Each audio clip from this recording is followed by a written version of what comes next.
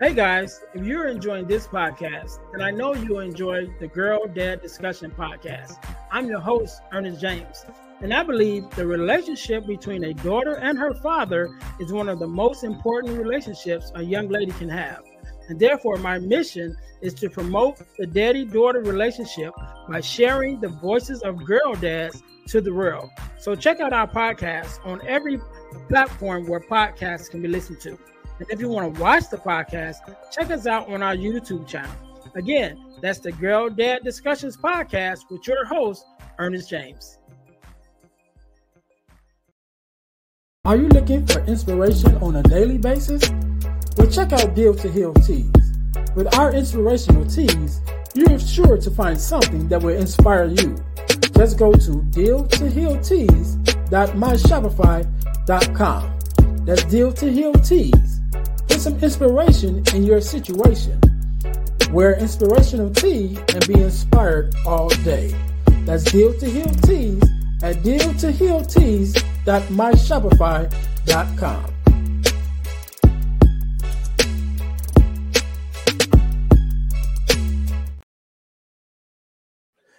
Hey guys, this is Ernest James, host of the Deal to Heal with E. James podcast, and I got a question to ask you. Could you buy me a cheeseburger? Better yet, could you buy me a value meal? Yes? Well, guess what? I don't need a value meal. However, for the cost of a value meal, you can support this podcast to keep us on the air. Just go to Patreon/Deal to Heal podcast and choose any one of the 3 tiers that's available. And if you just want to make a one-time donation, go to Cash App and make a donation to $EJames, the number 418.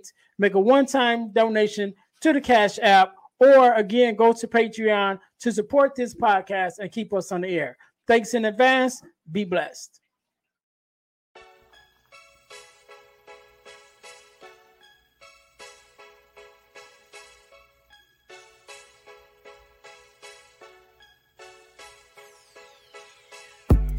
Welcome to Deal to Heal with E. James podcast. On this podcast, my guest and I will discuss topics and ways to help us to heal in every area of our lives. I believe that everyone can live a life that is happy, healthy, and whole. So I'm on a mission to help people to deal, heal, and fulfill. Deal with your problem, heal from the pain, and fulfill your purpose. Thanks for tuning in. Let's get to it. Welcome to the Deal to Heal with E. James podcast. I'm your host, Ernest James, and I believe that everyone can and should live a life that is healed, whole, and healthy. And therefore, I'm on a mission to help people to deal, to heal, and to fulfill. To deal with your problems, to heal from the pain, and to fulfill your purpose. Thank you guys for tuning in once again to the Deal to Heal with E. James podcast. If you haven't already, make sure that you listen, like, subscribe, and share to the podcast. And don't keep it to yourself, but share it with someone else. Make sure you guys are following us on our YouTube channel, our Facebook page, our Instagram page, everywhere that you can listen to a podcast. We're there. So make sure you guys are sharing and subscribing to the podcast. Also, I'm going to tell you guys how you can win $100 from the podcast, but you got to stay to the end of the episode to get that information. All right. So today, just like any other day, we are blessed with the guest, Miss Rena. How are you doing? I'm good, sir. How are you? Thank you for having me. I am good. First of all, I want to say thank you for being here. You could have been doing anything else, but you took out time to be here with me and my listeners, and I definitely appreciate it. I want you to know that. So starting off, do me a favor, introduce yourself to my listeners and tell us who you are and what it is that you do. Well, my name is Rena, and I am from the great city of Chicago, Illinois. I am an author, coach, speaker. And also, let's see, what do? I do a lot. Oh, Ernest, that's a hard question. No, just I do work for a government entity, though. It's my 9 to 5, even though eventually I pray to be off of it because I do enjoy what I do. I am the author of 2 books, both international bestsellers.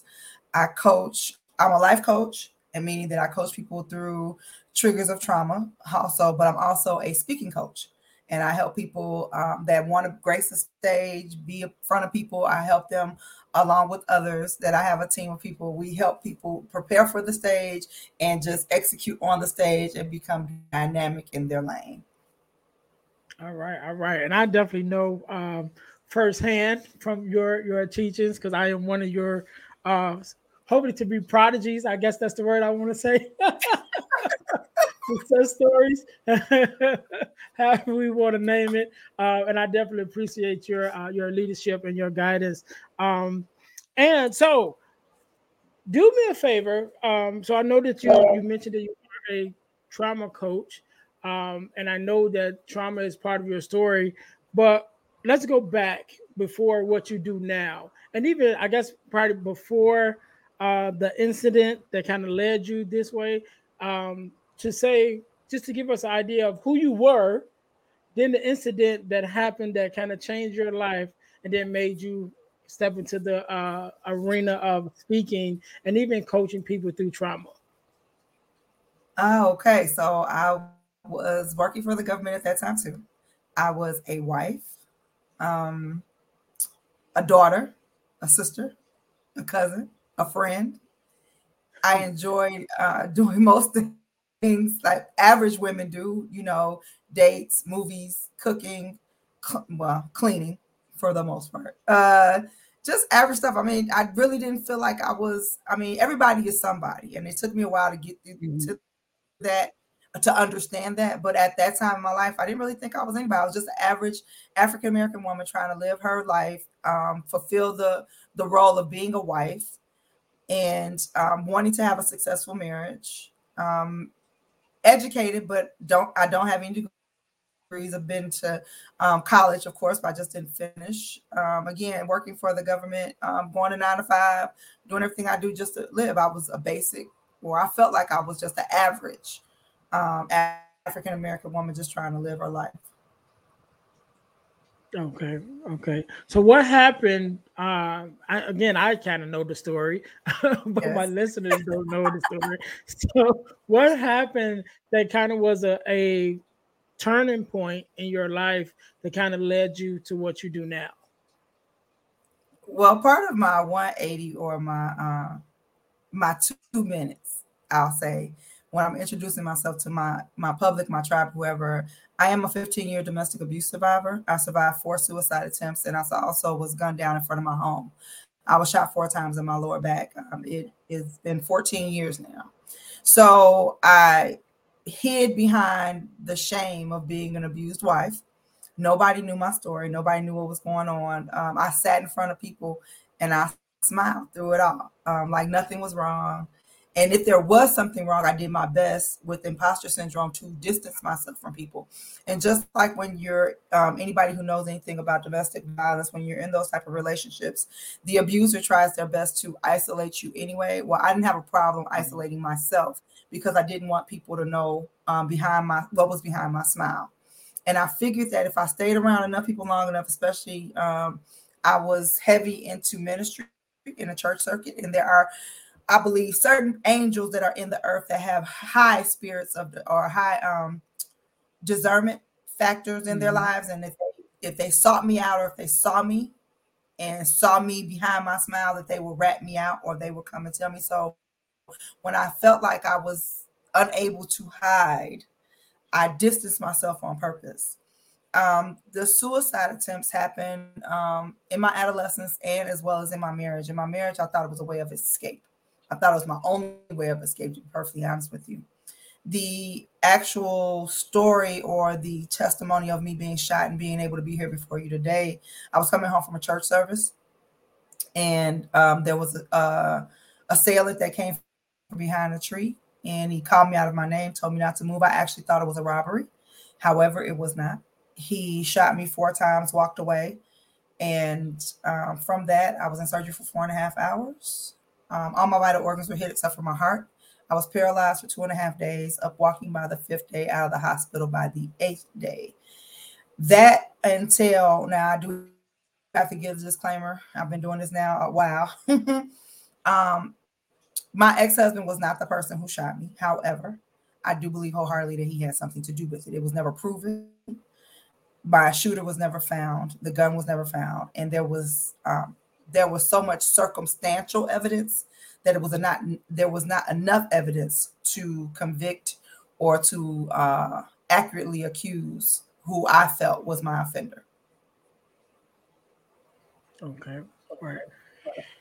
Okay, so we're gonna talk about that, but I want to go back to one of the things you said, and you talked about suicide attempts. And so one of the things I am very vocal about, I did not attempt suicide. However, I did have suicidal ideations. So I went through a period of what I call, I was living a D life at that time, right? So I was in debt. I was going through a divorce. I was already depressed. And then my mother in law at the time, who I was very close to, died. And then after that, my own mom died. And so, with all of that at the same time, within the same time period, it worsens my depression. And I just got to the point where I was just, felt like I didn't have a way out, just like I couldn't see the light of day. And I thought about, um, committing suicide. And so, one of the things that helped me, and when I speak and I talk about it when I speak, and I say, well, let's learn to have fun with suicide. And fun is an acronym that stands for focus, unite, and normalize. So the things that helped me get out, number one, I had to take the focus off me. And depending on who I'm talking to, because I have had um, therapists on. And so when I shared this part, they say, well, Ernest, we teach that you should put your focus on you in order to get you out of that space. I said, well, I can't tell you what you teach, but I can tell you what worked for me. I had to take the I had to take the focus off myself, because it was the focus that I put on myself that made me get into this deep hole. And so I had to take the focus off myself, and I put my focus on my daughter, who at that time was maybe like 7 or 8, and who had already, again, just lost both of her grandmothers. And my daughter was my shadow, so wherever I went, she went, And so I was like, what would happen to her if not only she lost both her grandmothers, but then she lost me also? And so that became my purpose to stay here. Like, if for no other reason, I'm gonna stay here for her. So that was the F, which was the focus. Then unite. I had to unite with people who understood, and I had to be vulnerable enough to open up and say, hey, I need help, right? I'm in this space and I can't seem to get my way out of it. And I had some people that came in and kind of guided me and walked with me to give me the strength that I needed to get out of that place, or just to continue on a day-to-day basis until I was able to get out of that place. And then lastly, the N stands for normalize, which is a term that I learned in bereavement, which is your new normal, right? Because things will never be normal in the way normal was, but they can be a new normal. Things will be different, but it still can be good. And so as I went through that process myself, that's how I came from the space of not following through, or at least not even attempting, to commit suicide. So that's what kind of helped me. So I'm very open about it, because number one, I want it to be normal in our communities that we're having this conversation, and definitely among our men of any color or any ethnic group, that we're having these conversations, because men hold a lot of stuff in, and we don't talk about it. And so I want to be very vocal about it. So I thank you for sharing, your thoughts and your experience with it. So as we put a voice to it and a face to it, it makes it easier to start having the conversations for our friends and family. So again, I thank you for sharing. So let's go back a little bit. So we talked about um, going through that situation of which you being shot, which was, to me, just hearing it, just amazing. First of all, especially getting out of the hospital in 8 days. I when you told me you got shot, 4 times in the back, I was, first thing that came to my mind, like, man, God, I'm surprised she's not paralyzed. Then you said 2 days. I'm like, okay. But you're like walking by 5. I'm like, you a walking miracle by yourself. You a walking God is miracle. good. God is good. He sure is. He sure is. So let's talk about that. Even so, that was your trauma, right? That was your trauma that you made it through. And so, as you're coaching people, even how to deal with their own traumas, what is something that you kind of teach them in order to be able to, make it through their own trauma recovery? Because I know there's a physical recovery, but I'm sure there's also an emotional and mental part that plays into it. Yeah. So, again, thank you for allowing me to have this space. So, what I will say first is I totally agree with you when you talked about talking to therapists on here. Everyone, everybody has to do what's best for them, and I'm not saying I'll take anything. I actually am a big advocate of therapy. After I got out of my own way, I realized that I need therapy, so I still from time to time will go see a therapist because they are needed. However, what I do believe is too, some people have to walk out their own journeys. And what may work, what the therapist gives you may or may not work. And if it does not work, do you stay stuck and not try to figure out what works for you, or do you just keep doing what they're doing and it's not working, and you find yourself falling deeper into the place that you don't want to be in? So again, I give all kudos to therapists. I think you all rock. You all are amazing, and I'm a big advocate for you all. But for me, as we talk about me, Mhm. to come, when I coach people through trauma, again, I tell people all the time, there are certain things I may be able to help you through. There are certain things I'm not. At any given time, if this is not working for you, let me know. I do have records of therapists I can get you to, or either somebody else who may be able to coach you in a different way. What I realized going through my own healing, seeing a therapist, both emotionally, mentally, all that other good stuff, that I had to realize that one thing I could not change is the fact that the trauma happened. The trauma happened. There's nothing you can do to change it. It's a part of your history. It's part of what happened. However, it's not the trauma that keeps people in a place called stuck. It's not the trauma that has you feeling that you're at your wit's end or that you're at your very lowest point. It's the triggers that are associated with the particular trauma. And we have multiple traumas throughout our lives. I mean, we could right now. I can tell you one of the biggest traumas everybody had to face within the last 2 years was COVID. Period. Mhm. And how Yep. everybody deals with COVID is very differently. There are people who have come out of COVID feeling the same way they went into COVID. Oh, this ain't nothing. I don't care nothing about it. I wore my mask. I ain't wearing no mask no more now today. Mandatory. No, I ain't getting no shot. Yada yada yada. Then have those people who are, for lack of better words, and I don't mean to be disrespectful, paranoid about everything. They're hypochondriacs. They feel that if somebody breathes on them the wrong way, they're gonna catch something. If somebody walks past them the wrong way and they have something, they're gonna catch it as well. So you still have those people out here who are constantly wearing their masks. Now they may have some underlying health issue that I have no clue about, but there are people out there that are still extra. Now there are people before that were OCD. Now there are people that are extra OCD. Everything is a wipe down. If you sneeze around them, they be like, "Oh, you got COVID." If you clear your throat with a cough, you got COVID. So there's always going to be an extreme, a low, and then there's the in between. So when it comes to the triggers, um, you have to identify what the triggers are first. So for me, I'll use myself as an example. I got shot in front of my parents' house. Gunshots, of course, trigger. Fireworks, trigger. Certain times of the night because I got shot in the dark, trigger.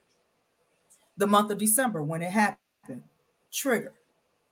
November October when I got put out of my house that led up to all of the circumstance or all of the situation that happened in December, trigger. What do I do during those times? I can honestly admit during the first few years of everything happening, dates triggered me. I would lock myself in my room, would not come out, would not answer my phone, would not do nothing, would definitely take the medication that the doctor was giving me for anxiety and dope myself up so I could sleep through the day.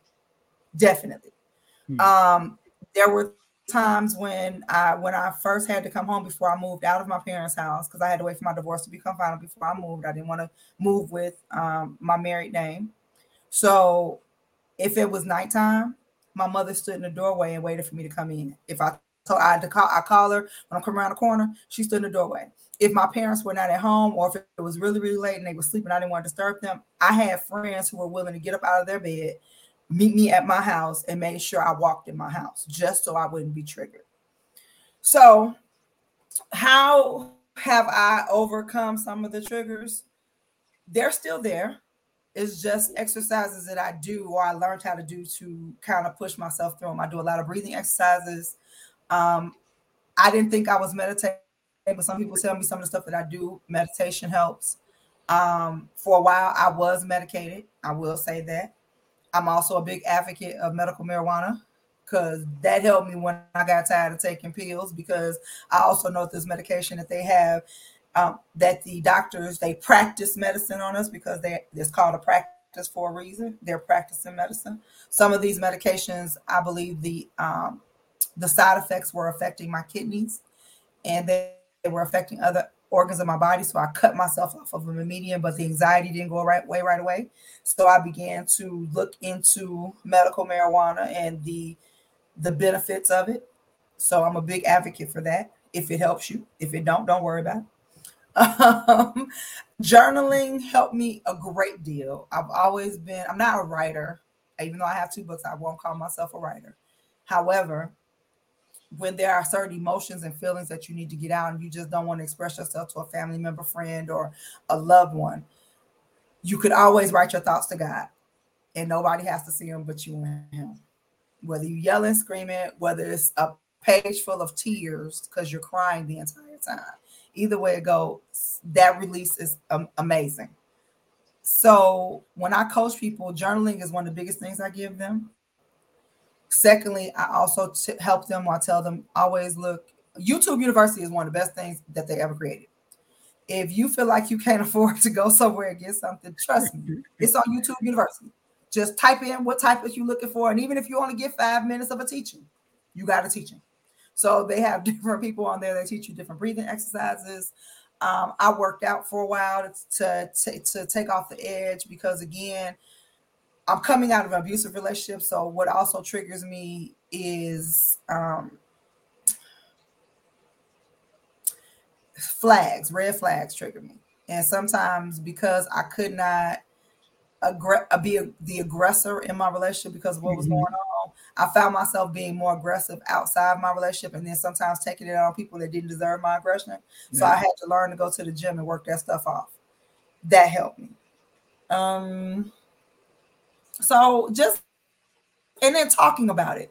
I offer my clients or my mentees a safe space to be able to open up freely, vulnerably. If they want me to record it for a later date for them to have it for themselves, by all means I do. If not, then it stays between us and whichever method of communication that we use, whether it be in person, whether it be via the phone, or whether it be via like StreamYard or Zoom or something like that. So those are the things I really do. But really big on talking because, like you said, especially with men, we as a community, people, color, we hold stuff in. And we've been taught from a very young age for over 400 some years now. It's probably closer to 500 because we always say 400, but I believe it's more years than that now. But over 500 years, we were oppressed. And when we came out of the oppression, we were told that we were too strong to be vulnerable or weak. We were too strong to cry. We were too strong to show emotion. We were too strong to know how to lean on each other for support. And I think, unfortunately, and this is a little sidebar, the reason why the society is turning the way it is because for so long we were too strong for our own good. We don't know how to capitalize or either express our emotions. We have a society of African American men that are being incarcerated at high rates because they too don't have anybody to talk to. They don't have anybody to let their emotions out to. They've always been taught be strong, don't cry, be a man about it, yada yada yada. And at the same time too, that's been detrimental and hurtful. So that's my take on it. But yeah, just communication is a big key when it comes to healing from anything. So I'm really big on communication and journaling. Okay, okay. So I just sitting here writing as you were talking because I want to hit on a couple of things that you mentioned. One of the things that the last thing that you mentioned was about the being strong. So I did a live Sunday, this past Sunday. I did a live with a young lady, and one of the things we were talking about was she was talking about fatherless children, and some of the things that we need to instill in our kids, right? Even those that are not that are fatherless, that we become mentors, but some of the things that we allow them, that we teach in them. So we actually mentioned about, the teaching our kids to be strong, our sons to be strong and not, man up and that whole thing. And one of the things that I shared with her, because she mentioned about our sons and our daughter, and how do we help our sons gain their emotional, be able to gain this emotional strength to be able to be vulnerable and to share. And I said, well, first of all, we definitely have to stop telling our sons to man up, to be strong and to not show emotion, but teach them to show emotion. And but also, as we're teaching our sons to it's okay to be emotional, we also have to teach our daughters that it's okay for them to be emotional too. Because in our conversation that we're having, we're talking about marriages, and growing up, and how there are some men who cannot talk to their wives because they're scared to be vulnerable, right? Because either they're just scared, or because maybe they was vulnerable at a certain time, and then that was brought back up to them and used against them. And so I said, I think it's a dual teaching that needs to be done, where we're teaching our sons that it's okay to be emotional, it's okay to show your emotions, it's okay to be vulnerable, but also teaching our daughters that, they, especially when we start talking about relationships and marriages, that they're accepting of and allowing the men in their lives to be vulnerable with them and to share, and not using those things as a weapon later on. So and that was just came to me because we just had that conversation Sunday. But another thing that you talked about, um, the therapist, I'm very myself also very big on therapists. I went through not necessarily therapy, but it was sort of a group therapy with bereavement. When my mom passed away, I started doing group bereavement um, sessions, and I became a volunteer because I liked it so much. And then I even went on to start my own nonprofit, which was doing holding bereavement sessions for our community. Because again, in our community, there was so much that we don't do because we have labeled it, something wrong with it. Even when I was in bereavement, I probably was there maybe a year almost. And out of the year that I was there, I probably had like two African American families to come through there, And so I said, well, I know it ain't because we ain't dying, because we're dying all the time. And Right. I know that it's not because we don't need it, because I was there because I needed it, And I know so many other people that need the kind of, whether it's bereavement sessions, whether it's therapy, whatever you want to call it, whatever name you want to put on it. Again, like you said, to be able to just talk about it, having this safe spaces to talk about stuff. So I want to talk about that. I want to mention that. And then lastly, I wanted to talk about a trauma that I had, not as deep as yours, but still just talking about traumas and triggers.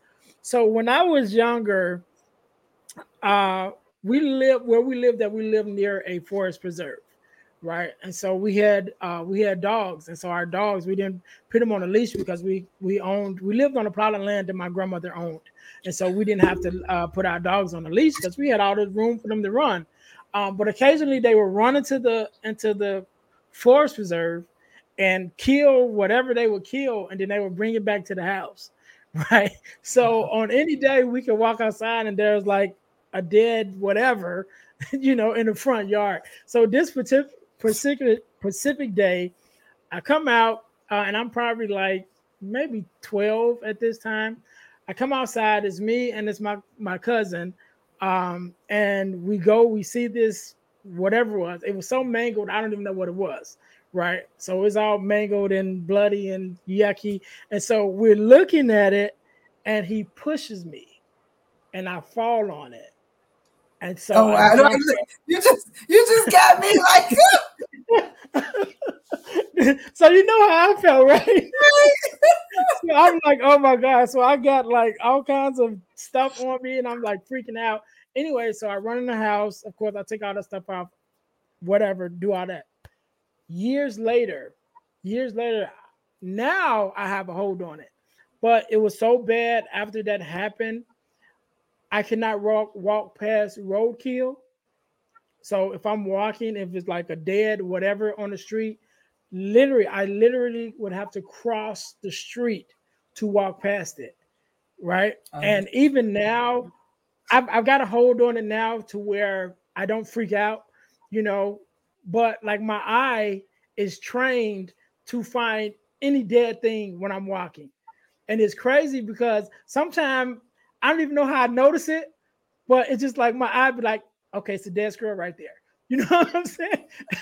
And I don't even know how I notice it, but it's just those little things. Like I'll be walking and be like, oh, dead mouse, and you know, but I have a control of it now to where I don't freak out, and I can walk past it. I had to learn to control my breathing because my breathing would change, like everything would change, and I always feel like somebody was behind me, gonna push me, and it was so bad. If right. I was driving down the street and chilling with my hand hanging out the window and there was roadkill in the middle of the street, I would have to put my hand inside the window because it was always that feeling like he was gonna grab me or something. So those was like my triggers. And then it Understood, really but just like the good thing is the good thing I'll say, Ernest, is you learn to identify your triggers. And even if you had to avoid them for a season, um, mm, you also realize too that I can't always do this. I can't always be whatever have you. So you trained yourself again, like you said, the breathing. And the fact being that, just calming yourself down the moment, understanding that even though you may feel the presence of someone behind you, there's more likely nobody behind you. And now, being a mhm. grown man, I'm quite sure if somebody tried to push you somewhere, you probably turn around and probably deck them right quick. So, Yeah. Yeah, so it took me a while to do that, and now I'm able to do it. The only thing that bothers me now is if I'm caught off guard with it, which I rarely am because, like I said, my eyes just finds it. Even if I'm not looking for it, if I'm just walking, if it's something dead around me, my eyes pick it up. But the only time that I still get freaked out is when I just turn around and it's like right there. So I remember I was cleaning out the garage. I was cleaning out my brother's garage because I had some stuff saved in his garage, and it was like right after the winter time. And I don't know where the squirrel, maybe he was trying to hide or whatever, and got stuck in the garage and got froze. And so I'm cleaning out stuff out the garage, and I move a box, and there's like a full, and it wasn't mangled or anything, but it was dead. It's just like a full squirrel, like right there, and that just like that freaked me out real bad. I would have got my nephew like, nephew, I need you to come get the squirrel. I'm like, I need you to come get the squirrel out the garage. But again, learning to deal with those things, and like you said, acknowledging those triggers and making the adjustments to be able to deal with them. Again, with me controlling my breathing, being able to notice, train my eye. I don't know if I trained it or it just trained on its own, but train my eye to see it before I'm surprised by it. So if I see it, then I know it's there. Then I can, kind of brace myself and move on without getting freaked out about it. But yeah, that's just some of my traumas I'm still dealing with. But before we go, I know you mentioned that you are the author of two books, and I will call you author because you wrote them. So do me a favor, tell us about the books and where we can get them at. so the first book, well, both books are available on Amazon, or you can, if you want an autograph copy, you can actually inbox me. I'm on Facebook and Instagram under Renee on all social media platforms. as you can see on the screen. That's how it's spelled, Y Renee. But the first book is called Assassination Avoided, Destiny Defined. It's this book right here. Nice little short read. That's me on the back.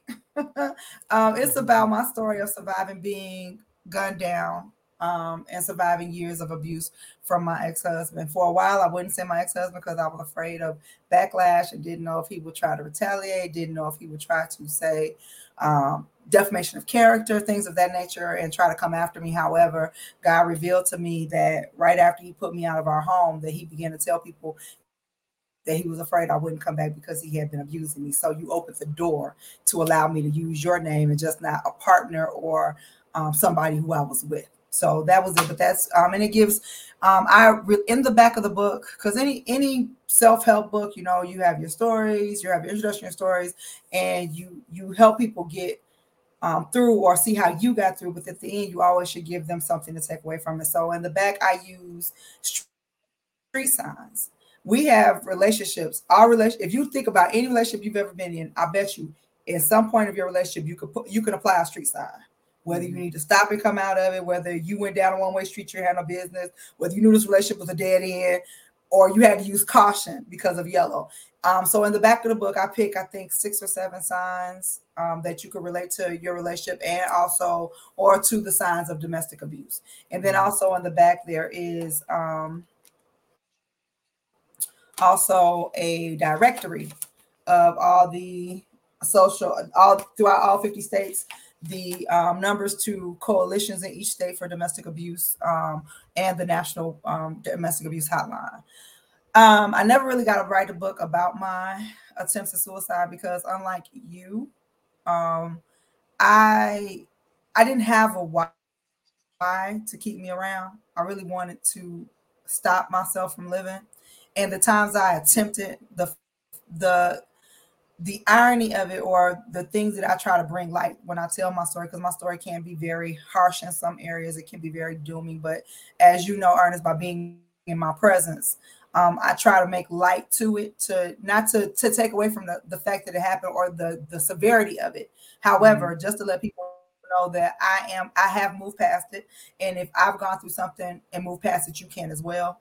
So with the suicide part, when you mentioned earlier, for me, I attempted 4 times and failed miserably. I tell people all the time I suck at killing myself. Like I don't even know why I even tried. Like I'm a failure. If I haven't failed at anything else, I failed at killing myself. Nothing worked. And I mean nothing. A great failure at that. I'm a great failure. And my thing is, most people tell you like, that, well, that's a good thing. I don't know. Because my thing is, when people go to the lengths of trying to take their own lives, it's a reason behind it. Whether you agree with the reason or not, is something that's deep inside that person. And then for that person, because I'm not the only person who's attempted and survived, that person to attempt, survive, and wake up and you still alive, nothing pisses you off more.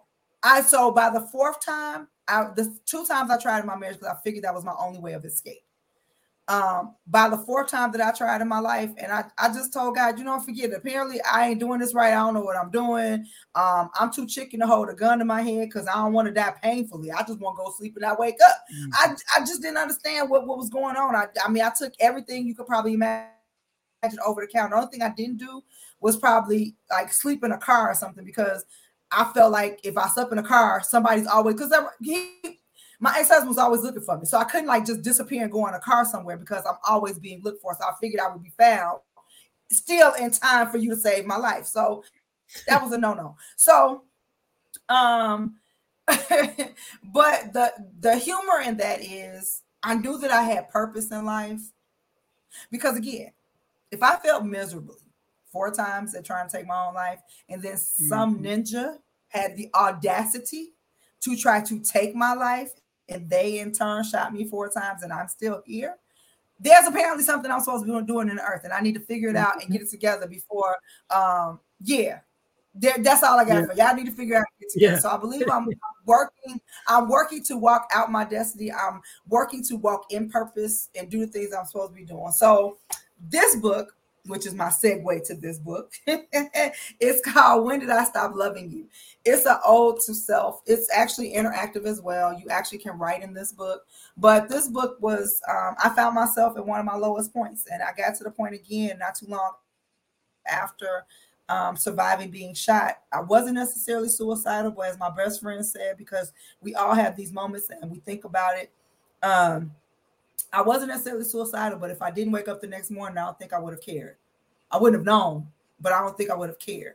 And I mean, people will miss me, but as time moves on, my presence will be felt where it's supposed to be felt. But I think that everybody will survive. It's not like nobody's gonna kill themselves because I was gone. At least that was my thought process about it. So this book was me learning to love myself all over again, understanding myself all over again, having those difficult conversations with myself about myself all over again.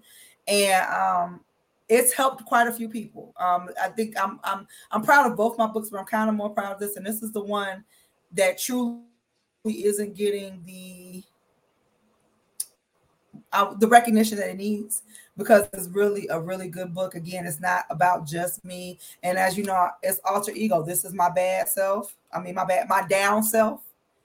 And this is me, almost imposter syndrome, but like really looking at myself like, girl, what you doing? Come on, get yourself together. This is what we supposed to look like. We ain't supposed to look like this. This is what we supposed to like, being happy, being beautiful, glam, face on glam, clothes just out the box and all this other stuff. So this is my baby. I love her.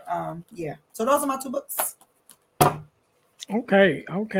So before we get out of here, I wanna touch on one thing that you mentioned when you were talking about when a person attempts to take their own life, it's because they don't feel they have a way out, and it's not for you to agree, right? So I often talk about, when I talk about my experience, I talk about my mindset of people who have tried or have committed suicide before I was in that place, right? Because before I was in that place, I always thought like, okay, it was a selfish act because you stop your pain, but the pain doesn't go with you. The pain just transfers to the people that you leave behind, that love you, your loved ones, people that you care about. And so I always kind of thought of it as a selfish act, as a way of you not dealing with whatever it was that you were trying to escape from, until I found myself in that place where now I'm depressed. Now I'm going through a divorce. Now my mom has died. My mother-in-law at the time, who I was very close to, have passed away. And I'm going through all this. My depression that's doubled because of all of these things. So now I found myself in this dark place, which gave me a new, definitely a eye-opening, view of Perspective. what it's like to Perspective. feel hopeless. Yeah, Yep. what it's like to not feel like you have no way out. And so I just want to talk about that because I know there are some people who maybe still have that mindset that I had, but was not fortunate or unfortunate enough to go through a season to where they understand it. You know what I mean? And so I just wanted to mention Right. that. I feel the same way you do, like beforehand. And well, I guess it's a catch-22. Mhm. I felt like it didn't matter. If I felt like I want to take my life, I want to take my life. It's my business. It's my perspective. I did have a close friend of mine, like a brother, who unexpectedly took his life. And I still didn't start telling my story yet. I still kept it to myself. And a lot of people were like judging, saying he was wrong, he was this and other. And I'm thinking to myself, y'all can't say that because y'all don't know what that man was at that time. But again, I'm not saying it out loud because I'm still dealing with my own demons. And I'm thinking to myself, well, if I do what he did, I hope nobody judge me because I don't think it's selfish because you're not in my shoes. Right. The reason why I actually started talking about my story was, unfortunately, it'll be 5 years this year. My someone who I call my bonus daughter. I was dating a man at the time, and he and I were very, very close. We've been friends for years, and she took her life in the course of our relationship. Mhm. And when that really hit home because she was only 15, and we were actually supposed to be together the Saturday before she took her life, and she was going to an event with me that had to deal with teen sexuality, teen abuse, suicide prevention, all that stuff. And for whatever reason, she was not allowed to go. Um, Not by her father, of course, but she was not allowed to go. And then like 3 days later, she took her life. And I walk around with the thought or the fact being, man, what if I would have been a little bit more adamant? What if I would have, went and got her myself? What if I would have just like kind of kept following up? So I walk around with that guilt all day long. But that's what caused me to start sharing my story and trying to get to the youth of today. And I got permission from her father and her older sister, who I'm still very close with. As a matter of fact, her older sister is a part of my non-for-profit, which is called For My Voice Matters, the number 4, My Voice Matters. And I got their permission to have a branch because, of course, like I said, I wasn't talking about my suicide. I was only talking about my domestic abuse.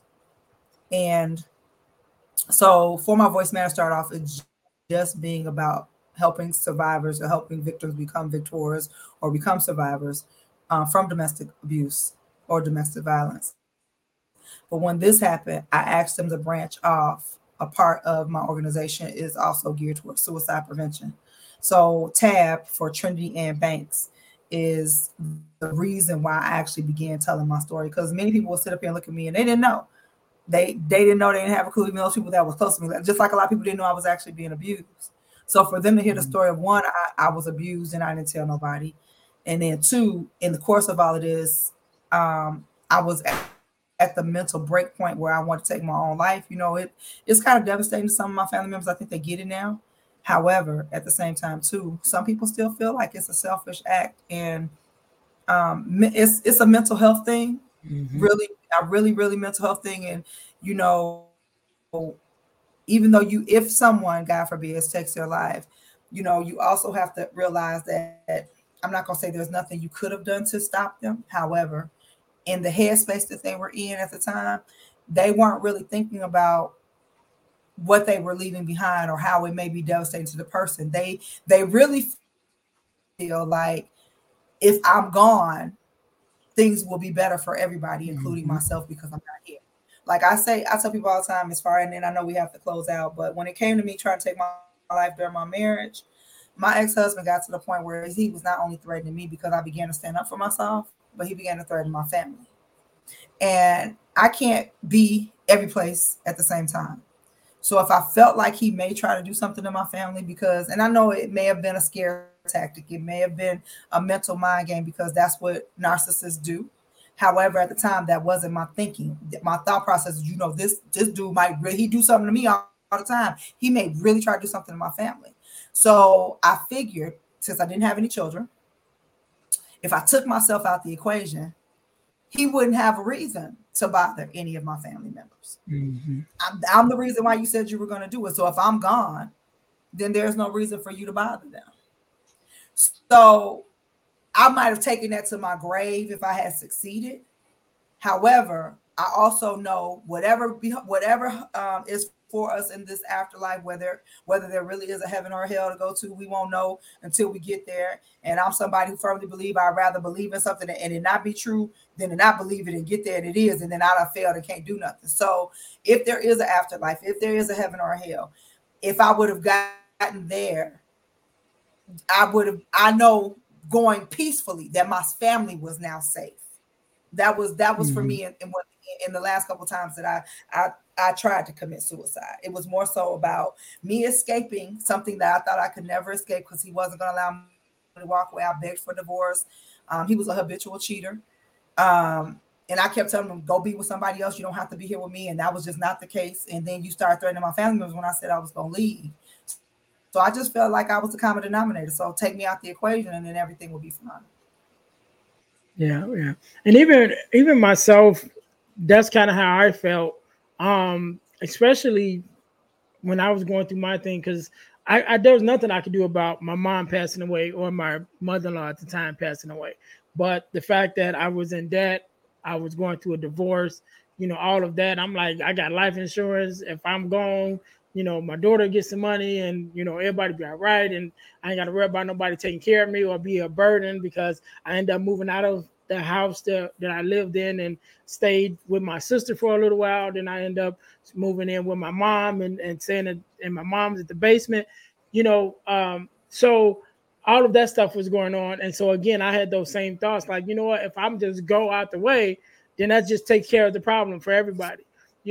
And another thing that you mentioned that I wanted to mention was family not understanding, because it wasn't until I started this podcast that I really, like, everybody really started hearing about me saying, talking about my whole situation. And I remember after one of my sisters listening to one episode of the podcast and her calling me like, how is it that you went through all of that where you wanted to take your life and we not know?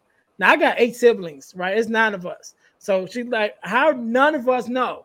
And I'm like, well, it's not like you walk around with a sign saying, I think I want to kill myself today. You know what I mean? It's like, you don't talk about it. You know Right. what I'm saying? You don't talk about it. Just something Facts. that you keep. Facts. You don't. Yeah. You execute. I mean, I've never, this, and again, mental health is serious. So when I say this next statement, don't nobody call Ernest, don't nobody put no bad comments down here, don't nobody tell him I was wrong as heck. I'm not saying that people aren't looking for help or they're not looking for attention. When they say, I'm going to kill myself, or I may kill myself, or I'm thinking about killing myself, that may be a cry for help. But I don't know anybody personally that has taken their life in any shape, form, or fashion and had a conversation about it first. They just didn't.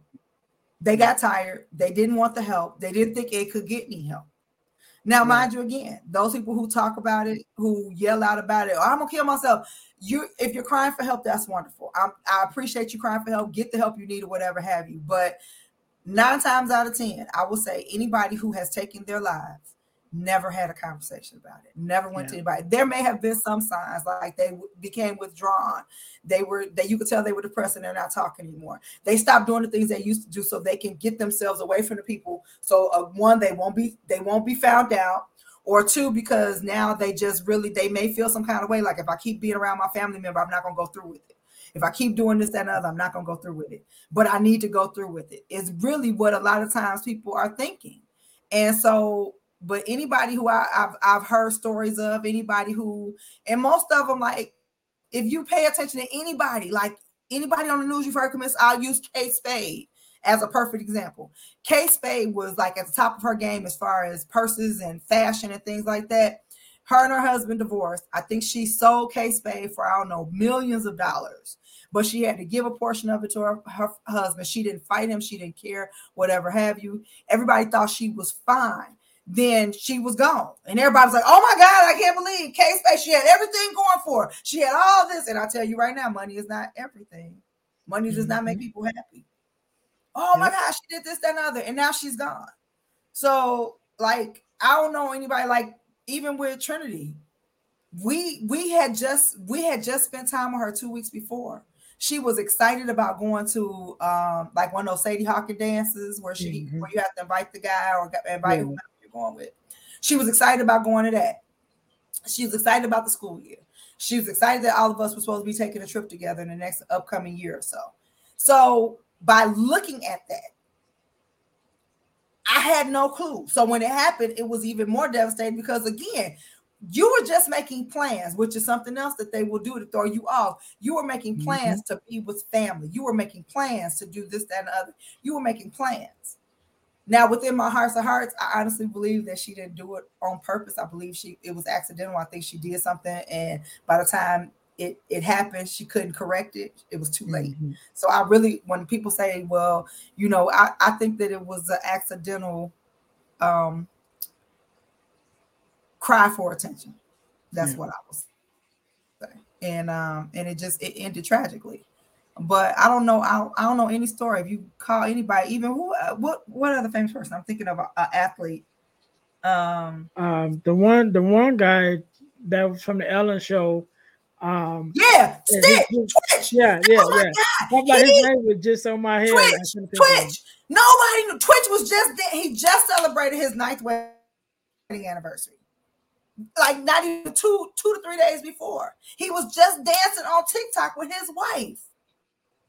Dude got up, got a gun, went to a hotel room, didn't call, tell nobody nothing. And the only reason why his wife got suspect is because he left his car at home so nobody would be able to find out where he was until he was finished doing what he was doing. They don't have people who really are serious about leaving this world, and I pray daily for people like that with your mental, whatever, how you reach out for help. It's not worth it. It's not worth. There is a purpose for you in life. Don't think that because and he was full of purpose. At least I felt, even though the Ellen show was quitting, he still had talent. Him and his wife could still do wonderful things. And he left little kids, little babies. So my thing is just reach out and talk to somebody. But yeah, nobody really has those conversations. I'm not gonna sit up here and tell you. That's why, and a lot of times too, and again, I know we gotta close this out, but when they say, when you at your job, if you tell people you have thoughts of suicide, that's why they call the police right away. You may not even really be thinking you're gonna do it, but if you even tell somebody you thinking about it, or you got some type of thought, that they calling the people on you right away. And so, but that's why most people they don't talk, they just execute. So you have to really look for actual signs of like withdrawal. If you see somebody like giving away all their worldly goods and not really caring, if you find somebody giving you something that's very, very sentimental to them that they would never give up before, red flag. Red flag. Red flag. Yeah. I want to thank you really for having this conversation. I've had other people on that, I've had this conversation with, but definitely I think this one we've kind of went a little more deeper than I've had in some of the other conversations. So I definitely want to let you know I appreciate you for even having that conversation. Even that wasn't where I thought we were going to go, but I'm definitely grateful, because that's one of the things that I love about having this platform, again, because I want to make it normal for us to have these conversations. And that's what I told my sister when she asked me that. I said, well, I wasn't promoting it like that, but now that I'm on the other side of it, I'm very vocal about it, because I want people to know that they can talk about it, that they can express, whatever it is that they're dealing with, so they don't go down that street, because like you said, everybody don't make it back, back from those attempts. So, Renee, thank you so very much. I want you to have the last word. For having me. Oh, you know what? Wait, before we go, you are a speaker and you do have your own platform. And I would be remiss if I didn't allow you to talk about the Level Up Conference. Let's talk about that a little bit. Okay. Well, thank you very much for allowing me to talk about Level Up. Level Up is a platform for emerging, aspiring, and also seasoned speakers. What does that mean? That means if you're somebody who is afraid to create a platform, somebody who is not confident enough to put yourself out there in front of people, meaning that you don't want to get into the school systems or the corporate America or these non-for-profits because you feel like you haven't mastered your craft yet. If you don't have a speaker's reel, if you don't have photos, if you don't have stage presence, if you've been out of the game for a minute and you need to warm yourself back up, set yourself on fire, this is the platform for you. So what I am a speakers coach, and me with a couple of my team members, we help emerging, aspiring, and seasoned speakers have a platform throughout this country. This year we've been challenged, and it's okay, because everything that every time, even in life, you might have a great year, but then the next year you may have growing pains. That's what growing up is all about. But Level Up has been in effect. This is our 3rd year. This year, originally we were doing 6 cities. I cut out Washington, D.C. because there was no real interest of anybody wanting to be anywhere Memorial Day weekend, which is the weekend we picked, not really knowing that was that weekend. We just went by every 6 weeks after we started in Philly. Also, I'm not political by any means, but I will say this over and over again.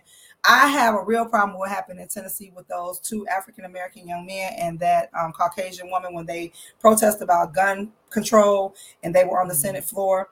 and the boys got expelled from the Senate, whereas she only got suspended, even though they got their job back and they're working on it. The powers that be are still kind of messing with them behind the scenes. And I don't feel good about taking my tour, my business, and my good hard-earned money to the state of Tennessee for anything right now. Not saying we won't visit Tennessee in the future. Just right now, it was really heavy on me, so I cut Nashville out. However, we still have 3 wonderful cities left. We'll be in Dallas in August 12th to be exact. We'll be in Atlanta in September. I believe it's the 3rd week of September. And we'll be in Chicago, here in the wonderful city of Chicago, the weekend of November 2nd, I believe. If you are interested in becoming a speaker, please, by all means, get my information from Ernest, or again, follow me on all social media platforms under Rena Cooper. Or if you hashtag Level Up Tour 2023, I'm quite sure you will find something that you can comment or post on. I will see that information and get back to you right away. This is a pay-to-play opportunity. But again, when you pay to play, you do get a nice package for what you're spending. Again, opportunity to be on stage, photos, videos, and actual social media presence.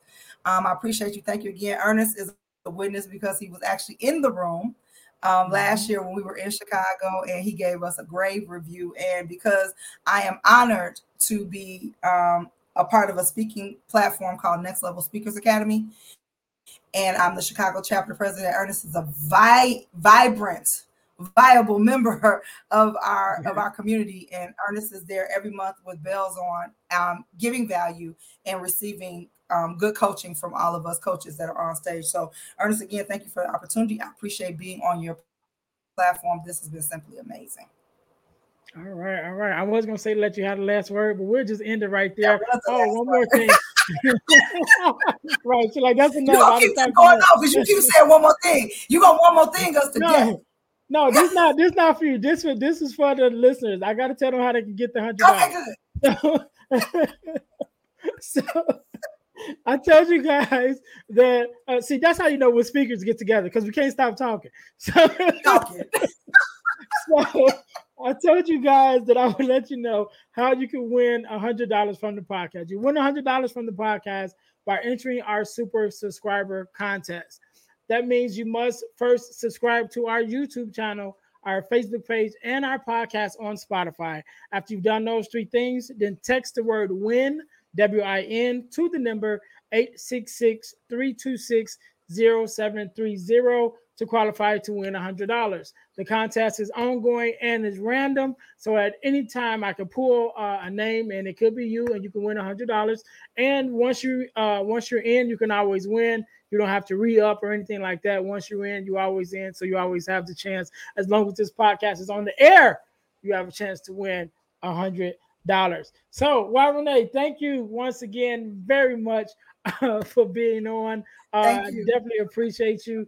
To my listeners, thank you guys again for tuning in to the Deal to Heal with E. James podcast, where our mission is to help people to deal, to heal, and to fulfill, to deal with your problems, to heal from the pain, and to fulfill your purpose. So until next time, be blessed.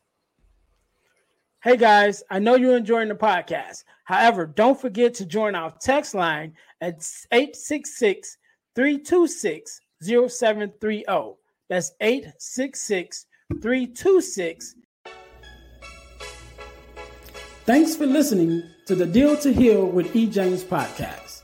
Remember to listen, like, subscribe, and share. This episode has been brought to you by Deal to Heal Teas. Put some inspiration in your situation. Wear an inspirational tea and be inspired all day. Let's go to dealtohealteas.myshopify.com. Remember, our mission is to help you to deal, heal, and fulfill. Deal with your problem, heal from the pain, and fulfill your purpose. Thanks for listening.